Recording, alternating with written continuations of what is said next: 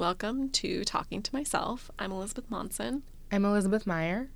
and today we are talking about Rework by Jason Fried and David Heinemeier Hansson. Can't he just have one last name?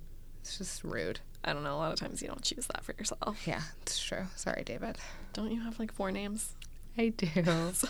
Damn it. All right, do you want to give a quick overview on Rework? Sure. So, Rework is a little bit of a different kind of business book. And it's actually written by the guys from Basecamp, which is formerly 37 Signals. So they talk a lot about how they did things differently in their super popular, very small company that is really known for their web application technology. Yeah, if you don't know, Basecamp is a project management software. Yes, thank you. But essentially what they're doing is exploring a new reality, one in which the reader is inspired to really rethink everything that they thought they knew about strategy, customers, and getting things done. Yeah, like how to work. And how to work differently and how to sort of refute some of the standard practices for running and operating and growing a business. Yeah, like a successful, profitable business. It was a quick read. Yeah, overall, what'd you think? Overall, I thought there were parts that were certainly very inspiring. I think the language was super straightforward, and sometimes you like things to be a bit more, delivered with a bit more humor or character, and you're not going to find that here. But yeah, they're not amazing writers, but everything is very useful and straight to the point and direct. So in that vein, what we're going to do is just go through some of our favorite tips or recommendations or points that the authors make. And that's kind of how it's structured. It's here's basically just a list of thoughts and our point of view on them and how you should approach things differently. And here's why. They do give a lot of examples of how they've been operating using those tips that are sort of contrary to what you'd think a new business or a successful business might utilize. But they've been super successful, so they must be doing something right. Yeah. All right. What's your tip number 1 or point number 1? Tip number 1. I sort of summarized this book by talking about how new businesses have traditionally followed specific models around planning and projections and revenue and growth. And I almost caught myself when I said the word growth because he talks about that a lot. Mm-hmm. And so his tip around growth is that too many leaders are preoccupied with growing their companies, and that instead of getting caught up in the continuous growth game, they should be more concerned with finding the right size for their companies. And he gave this example where if you are talking to somebody and doing business development and you say, I run this company and we have 200 or 500 employees, it sounds like it's very impressive. Oh, wow. It's wow.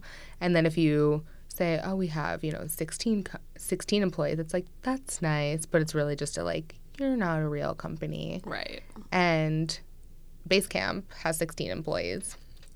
16 employees. They've been around since 1999, hugely profitable. Which honestly, I was that's crazy. It seems crazy.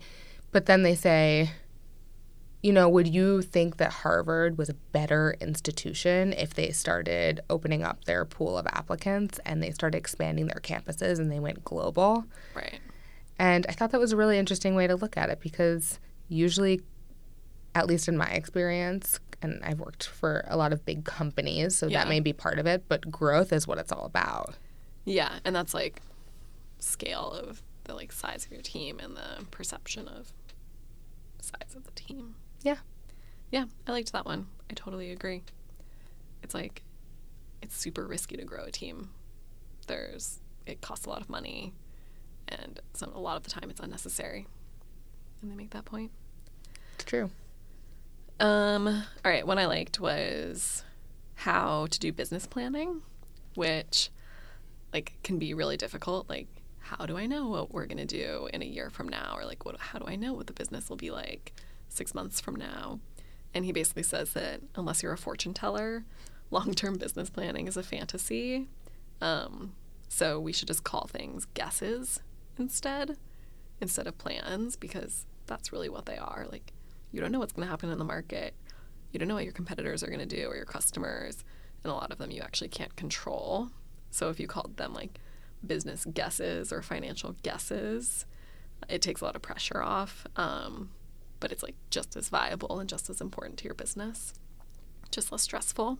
And I thought that was really funny, because so many times I'm like staring at a spreadsheet and I'm like, I don't know, 10,000? Just making it up. Yeah. You're just making it up. You're literally making it up. And it took me a long time to realize that, like, that's what everyone is doing.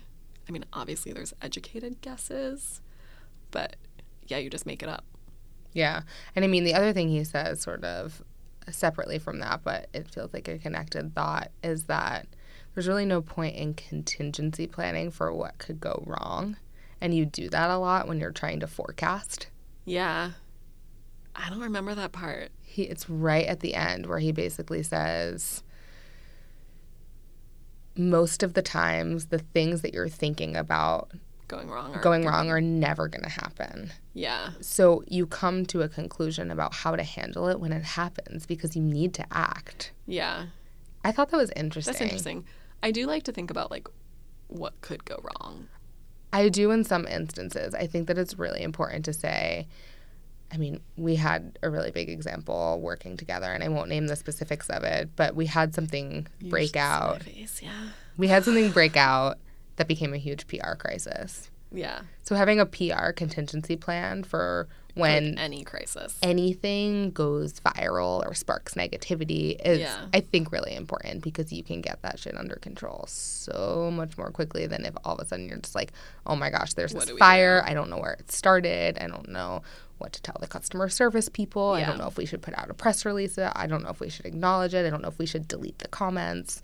So, I mean, there are times when contingency planning is good. But I think he was saying specifically that you can't get too specific. You can't get too caught up in the details. That makes sense. So this is, more of a generalized thing. Yeah. Also, like, probably you spent your time, like, working towards, like, the negative energy rather than, like, building your thing. Right. Exactly. Cool. Yeah. So I want to talk about staying late. Staying late. Yeah. So he has this whole section on staying late. And I keep saying he. I'm so sorry. There are two of them. They. What do they say? They basically say it sucks and it makes you a worse employee, and that you need to have, like, a life outside of work, or else you're going to be a horrible, like, you're not going to contribute meaningfully. You won't be creative. You won't feel passionate or motivated.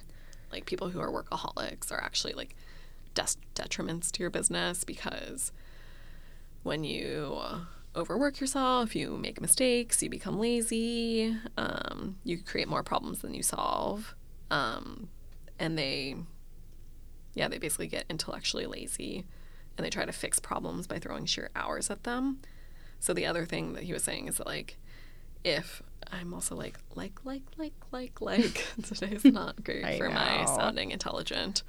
But if you have a team that works limited hours, they're going to come up with more creative solutions for things, rather than a team who's throwing sheer hours at things, where they just think that kind of, like, the force of their ideas will make something work. And in a business, you most likely want the creative solution people, because it's highly likely that that idea will be cheaper or more nimble, or, like, have other benefits too. Yeah. And Basecamp has a rule with their own projects wherein if they haven't made the progress that they set out to make in a 2-week period, they bring somebody else in to look at what's happening in the project. And it may not mean that they bring in extra hands to actually help get it done, but they bring in a new, fresh mind, because they just want to keep things rolling. Yeah, that's a good idea. Also, they made some comment about how projects basically always take twice as long as you think. Yeah. I mean, there was a whole section there, too, on what in one of our other books, I believe it was Essentialism, it was labeled a sunk cost, like when to just quit. And there was this, a whole sort of overview about how again, this is why planning all goes to shit, because even with trying to project how long a project can take, you're usually pretty off by, I believe they said, by figures of 2. Yeah. And at a certain point, it's worth going through a process to identify if it's worth just quitting.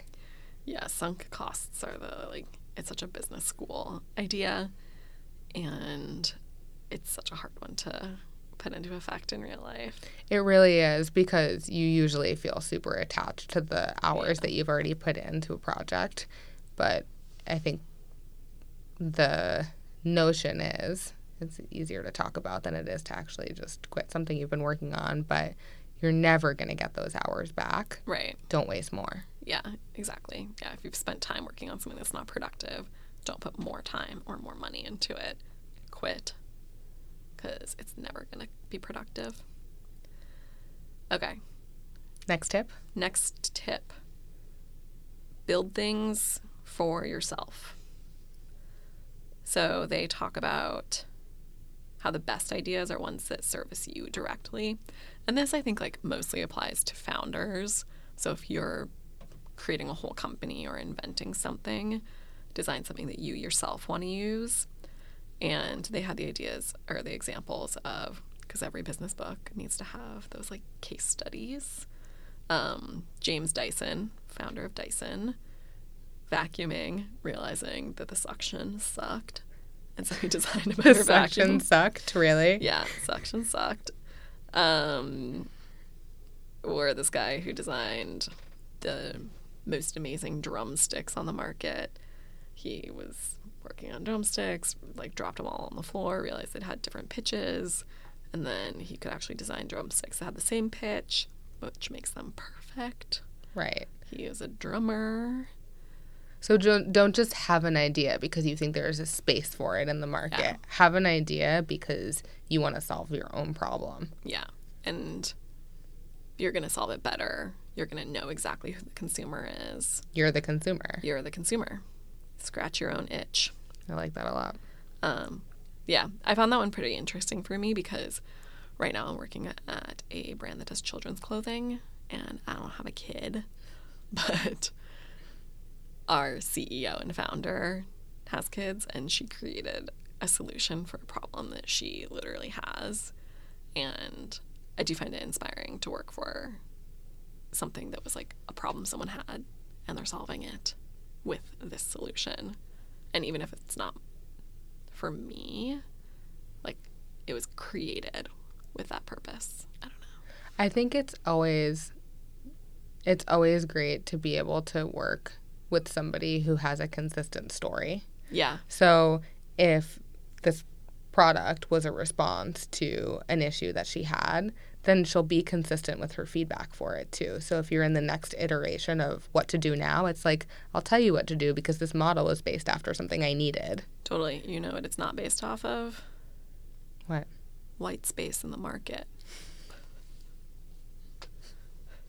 Another businessy term for you. I know. I mean, honestly, there was white space in the market, but it was really a need. Oh boy, getting myself into trouble. All right, what's your next tip? So this one, I think we can have a lot to talk about. This one's a cool one. Oh, good. Emulate chefs. Oh, love it. Right. So we'll talk a little bit about why emulate chefs is the tip. But the summary on this one is to out-teach your competition.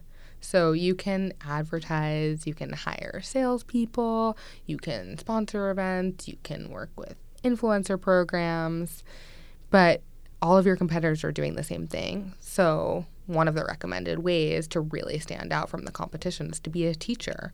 Own the space by sharing the things that you know and love about your business. And it's because most businesses are selling services anyway. Right. And how many companies try to show that they're the best this or the so most teach it. Popular this or have the premier, like top rated, like whatever. Exactly. They're the experts in blah, blah, blah. And the reason, most simply, that the tip is to emulate chefs is because chefs, celebrity chefs, all kinds of chefs, chefs with award-winning restaurants, chefs who've won cooking competitions, chefs put out their recipes in cookbooks. Yeah, they share them with the world. They're basically saying, you copying my recipe isn't enough for you to beat me at my game. There's so much more that you're not seeing when somebody's the owner of an idea. Right. So, I mean, I think they talked about Mario Batali. They're like, just because Mario Batali has a cookbook doesn't mean you're not going to go to his restaurants or, like, not buy his pasta sauce. I don't know. But it actually makes his brand stronger because you have a more emotional connection with them. And also they're, like, empowering you to do their thing. Yeah. It's cool. And I think another one, and I can't remember if it was under the same section around emulating chefs, but he talks about chefs a lot because he has another example about... Maybe they're hungry. That's probably it.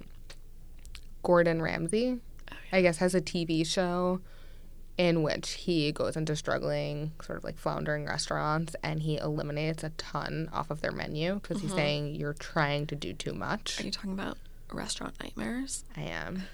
I didn't want to give them free advertising, but there you go. Sponsored by. Talking to myself.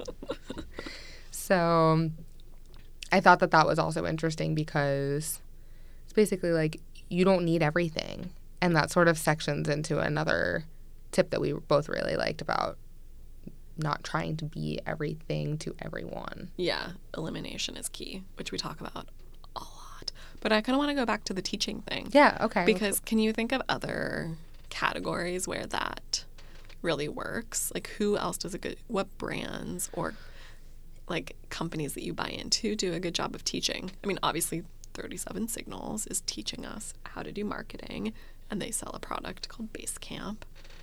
Primo example. Well, so what I was really thinking of, and this is a little bit different because, well, I guess it's the same as what Basecamp does, where they have a product, and if they build your trust and you understand that they're knowledgeable in the space, I think maybe you're more inclined to learn more about them. Mm-hmm. I was thinking about how when we work with brands that spend a lot of money on digital advertising with like a Google or YouTube or Facebook, that they always host offsites for their preferred partners where they're teaching them about new developments. Yeah. And I think part of that allows you to become more educated in the space, but there's a clear ulterior motive, which is like spend more with us. Yeah. It's like B2B teaching. Yeah. Business to business. Can you think of an example where someone does this super successfully? I mean, I actually did come up with a really good example when I was asking the question. So now it seems like I set it up to have a really good answer, which I did not do. You just wanted to sound when people so do smart. That when they ask questions just to sound smart. I hate that. But Nike, so like they sell you shoes, but they have their training club apps or their running club apps, and so they're also giving you guidance on how to use it and providing like content and inspiration. I think that's a good example. Yeah. I love Nike Training Club. Yeah, I think that's really good because, I mean, the implication there is if you have enough positive associations with that brand, you maybe will be more inclined to purchase their product as opposed to someone else's. But it's not as overt as, say, a beauty brand who shows you a tutorial only using their products. I mean, it's not like they're explaining to you how to make a shoe, but they're explaining to you, teaching you how to use it. But yeah, beauty brands do this all the time, tutorials. Who else does it? The example in the book was, and I can't remember his last name, but Gary Vaynerchuk, how he has a wine company and he also has a website where he just teaches people about wines. Okay, so Gary V is a really good example, but I feel like the wine example is a little bit dated. I don't remember when this book came out. I don't know. Maybe 2012. Okay, so that's pretty old at this point. Ancient. He has a agency, and his social is very much about, like, he does a lot of teaching about how to use social media and how to engage with people and like what's going on in culture. So he's always doing these videos. It's like he does a lot of videos, but he basically like talks about how to engage with influencers, how to like be influential, how to like be inspired, how to make a difference in the world. And he's basically like practicing what his agency is preaching. And I think that anyone who's in the industry would get a lot out of it. But I think his clients probably also.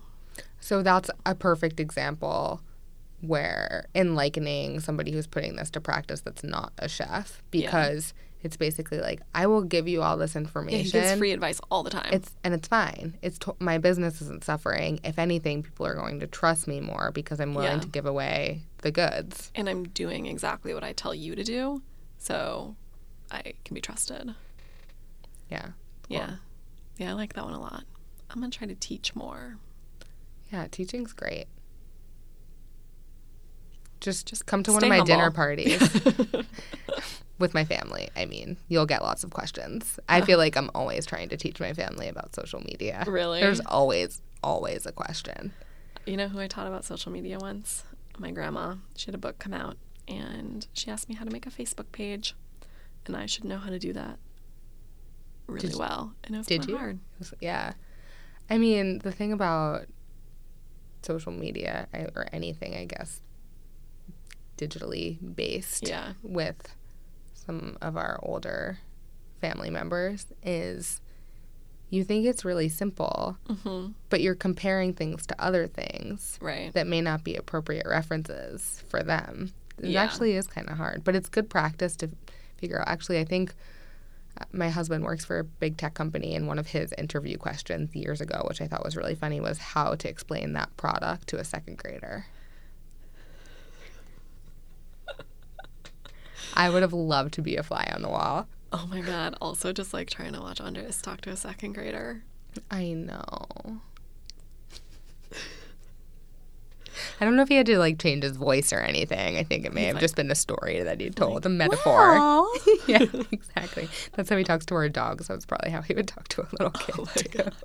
When I've told you, like, my favorite scene from The Office is when Oscar is going to Michael Scott, and he's like, we have overage in the budget. We have $2,000 left over, and we need to spend it today. So, like, let me know how you want to spend it. Like, do you understand what this overage is in the budget?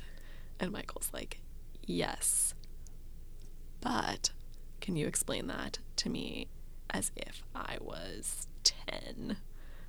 And Oscar has to explain how the budget works. I don't know what overage means. Yeah. I mean, that wasn't even the word that they used. And then anyway, Oscar explains it, and Michael's like, great. Now try explaining that to me as if I was 2. Because he just doesn't get it. And I feel like that a lot of the time. Good. Teaching, though. Yeah, teach more. Next tip. Okay, who goes next? You or me? I think it's your turn. Okay. Okay, so there's lots about focus, which, again, like we talk about a lot, but I do think that it's worth noting in this book because they have some good references, basically like directors cut good scenes to make a great movie, musicians drop good tracks to make a great album. Not true anymore. Again, this is 2002. Musicians add horrible tracks to up their streams. Writers eliminate good pages to make a great book. We cut this book in half between the next to last and final drafts from 57,000 words to about 27,000 words. So it's super bare bones, but I think even that is just like a really good example of them practicing what they preach and showing that like less can be more, it can be more effective. So I liked that. And they also gave a good analogy for how to figure out what is essential.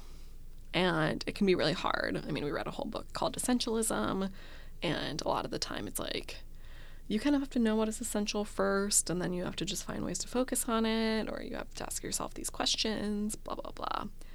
And this is how they explain it.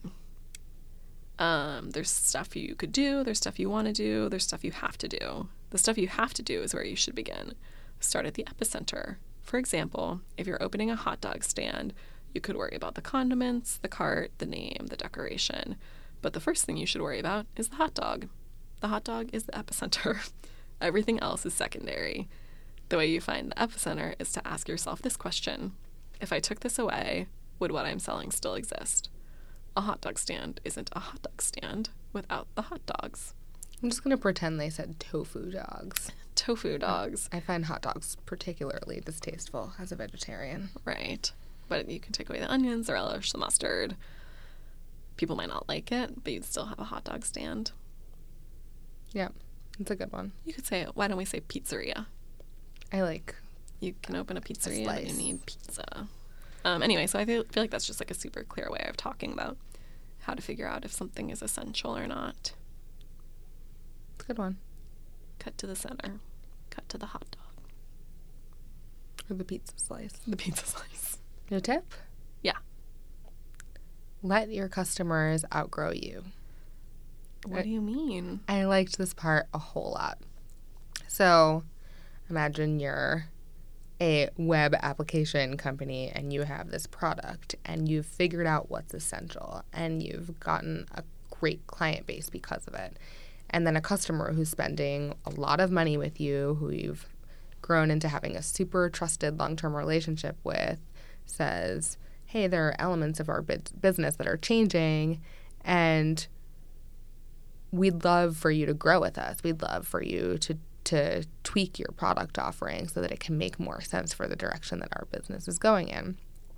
And the reason that this is dangerous to do is because that customer ultimately one day may end up leaving you and Stop then paying for your service. Yeah. Stop paying for your services, and then all of a sudden you've tweaked a product that's so specific to one customer's needs that you've sort of pigeonholed yourself. And so the advice here is, and the quote, people and situations change. You can't be everything to everyone. Companies need to be true to a type of customer more than a specific individual customer with changing needs.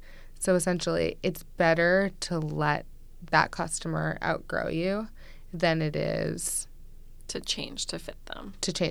Right? You can always get new business as long as you feel really strongly about what your product is and you also recognize that your product will never be perfect for everyone. Yeah.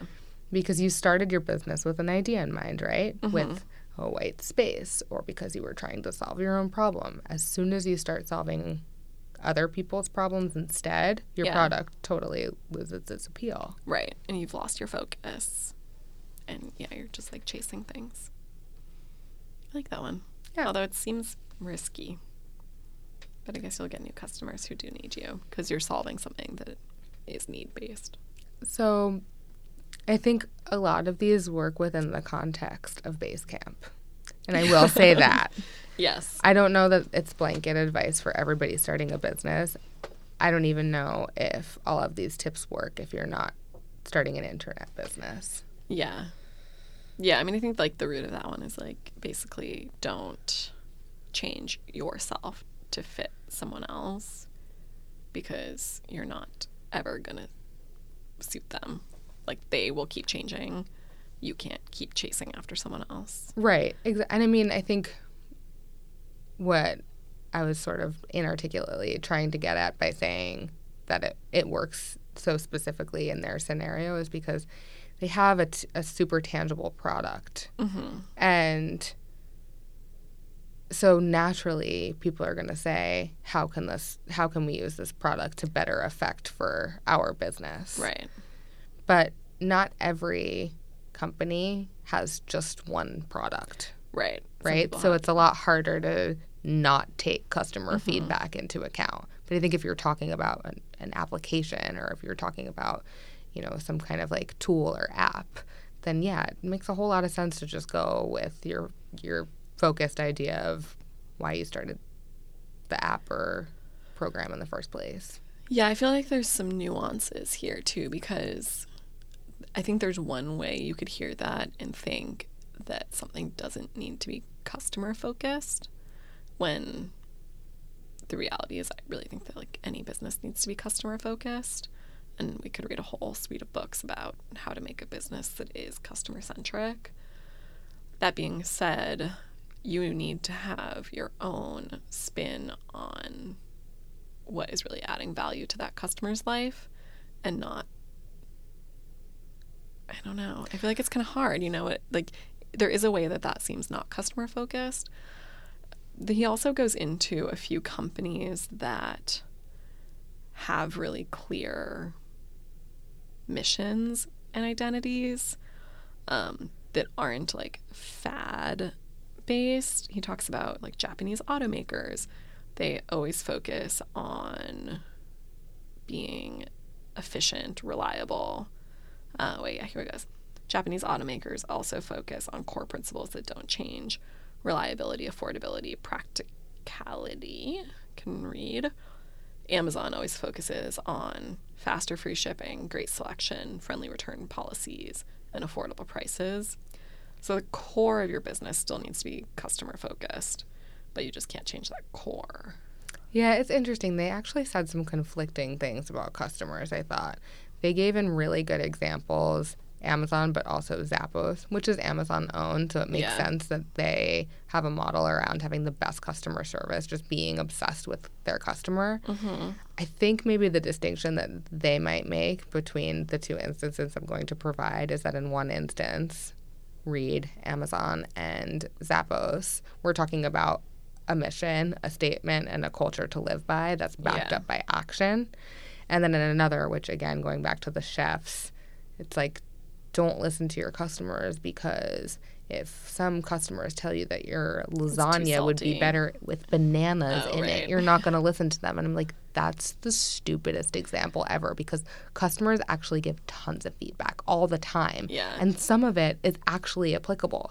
Sometimes you want, from a marketing perspective, you're like, I'd rather retain this person than have to spend a whole lot of money on acquiring a new one. Yeah. So it actually is important to listen to what they're saying. But literally no one on the planet would be like, Mario Batali, this lasagna would be great if you added some bananas. No, that sounds Sometimes disgusting. I was like, what point are you trying to make about customers? Right. They're using extremes on those that illustrate the point. Was that supposed to be an extreme? I'm sorry, I just got that. Well, no, I mean, they're only using extremes when it helps them. When it helps them illustrate a point. So I thought that was a little problematic, especially talking about customers. Like, yeah, you have to listen to your customers. You just maybe don't have to tweak what you stand for them. Right. Yeah, I would never believe that they don't listen to customer feedback. Yeah. But you need to have core principles that don't change. That makes sense. So for my last point, I'm kind of having... I don't know which of these I find better. So they talk a lot about culture, which I find so interesting. I'm fascinated by company cultures. And there's two things that I liked from the culture section. One is they talk about 4-letter words and how they create black and white situations. And those 4-letter words are things like need. Like not very often do you actually need something in a business. It's more of a want. And so that's one. The other one is can't. Like, very rarely can you not possibly do something, but it's mostly that people don't want to, and they're using that as an excuse. Another one would be easy. Like, describing something someone's doing as easy is actually super offensive.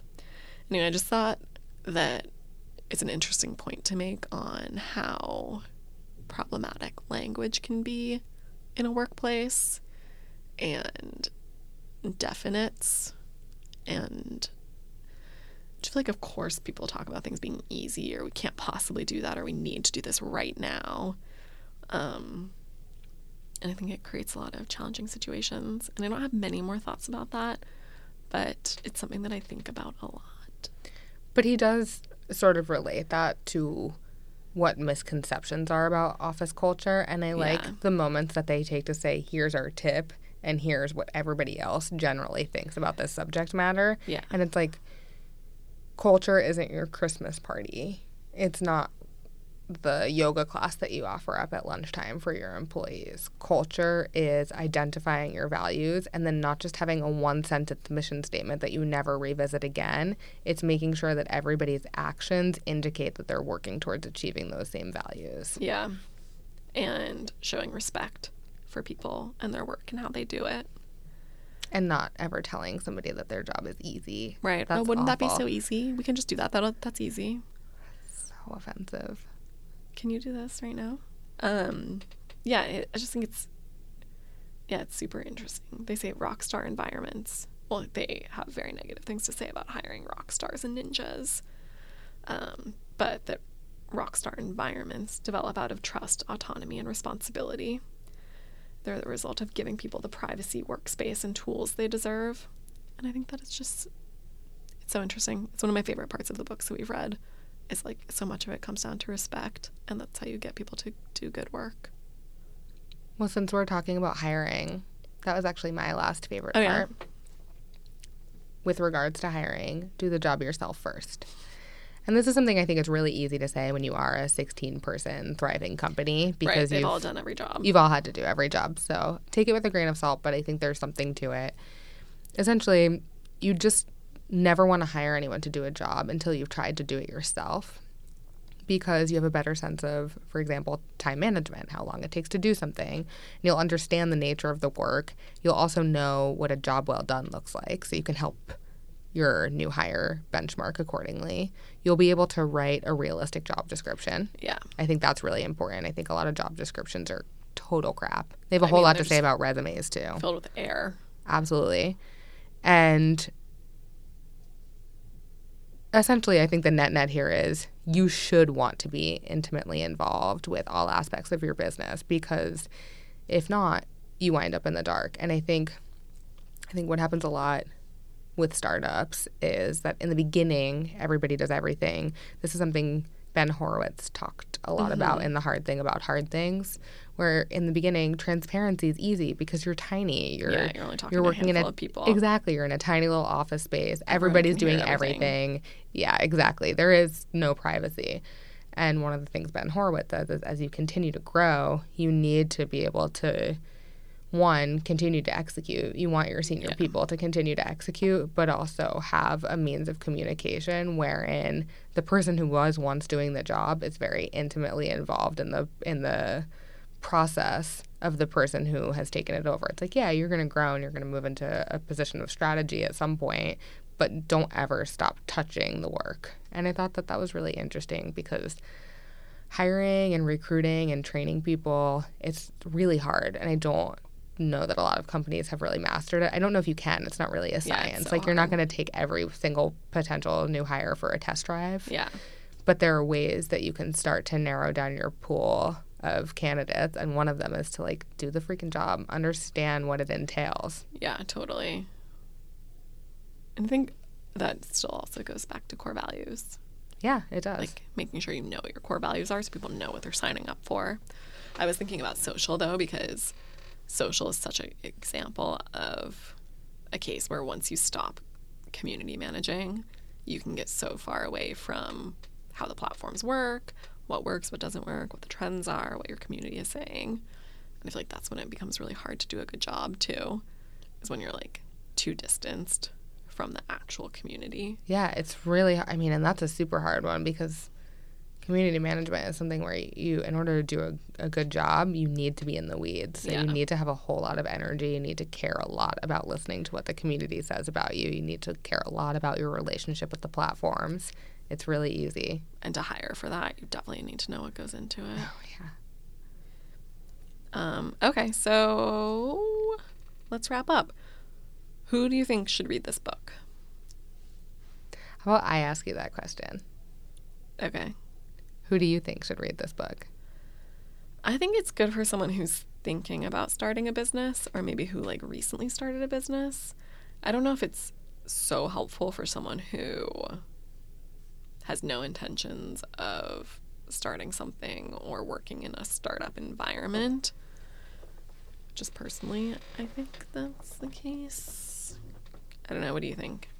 If you're working at a big corporation, do you think there's things you're really going to take from this? No. So that's really what I was going to say. I think if you're just looking to do things differently in your day-to-day, but you still work in a terribly corporate or bureaucratic environment that has a lot of employees, it's what we talked about before, where if you have a massive object just using physics you'll need a whole lot more energy to change the direction of that object. So if you have a behemoth organization that's already operating a certain way, it'd be really hard to say, hey, meetings are totally toxic. If we get a really smart agenda and get only the right people in the room and finish this thing up in 7 minutes, we should all peace out and go back to our work. It's like, try telling a senior leader who has like worked their way through the ranks over the last 40 years that meetings are now obsolete. I mean, I would like for someone to try. Yeah.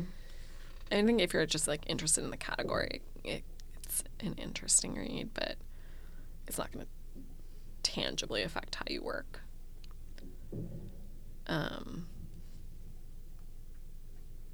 Yeah.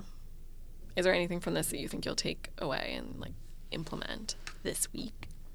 I will go to sleep. Go to sleep? That's such a good one. It's a really good one because it's not cool to brag about how tired you are. No. You got to get a lot of sleep because forgoing sleep is a bad idea. You'll increase your stubbornness, lack of creativity. There will be a diminished morale. People will become irrational, and you'll make bad decisions. So I believe it. Starting effectively, I'm going to sleep.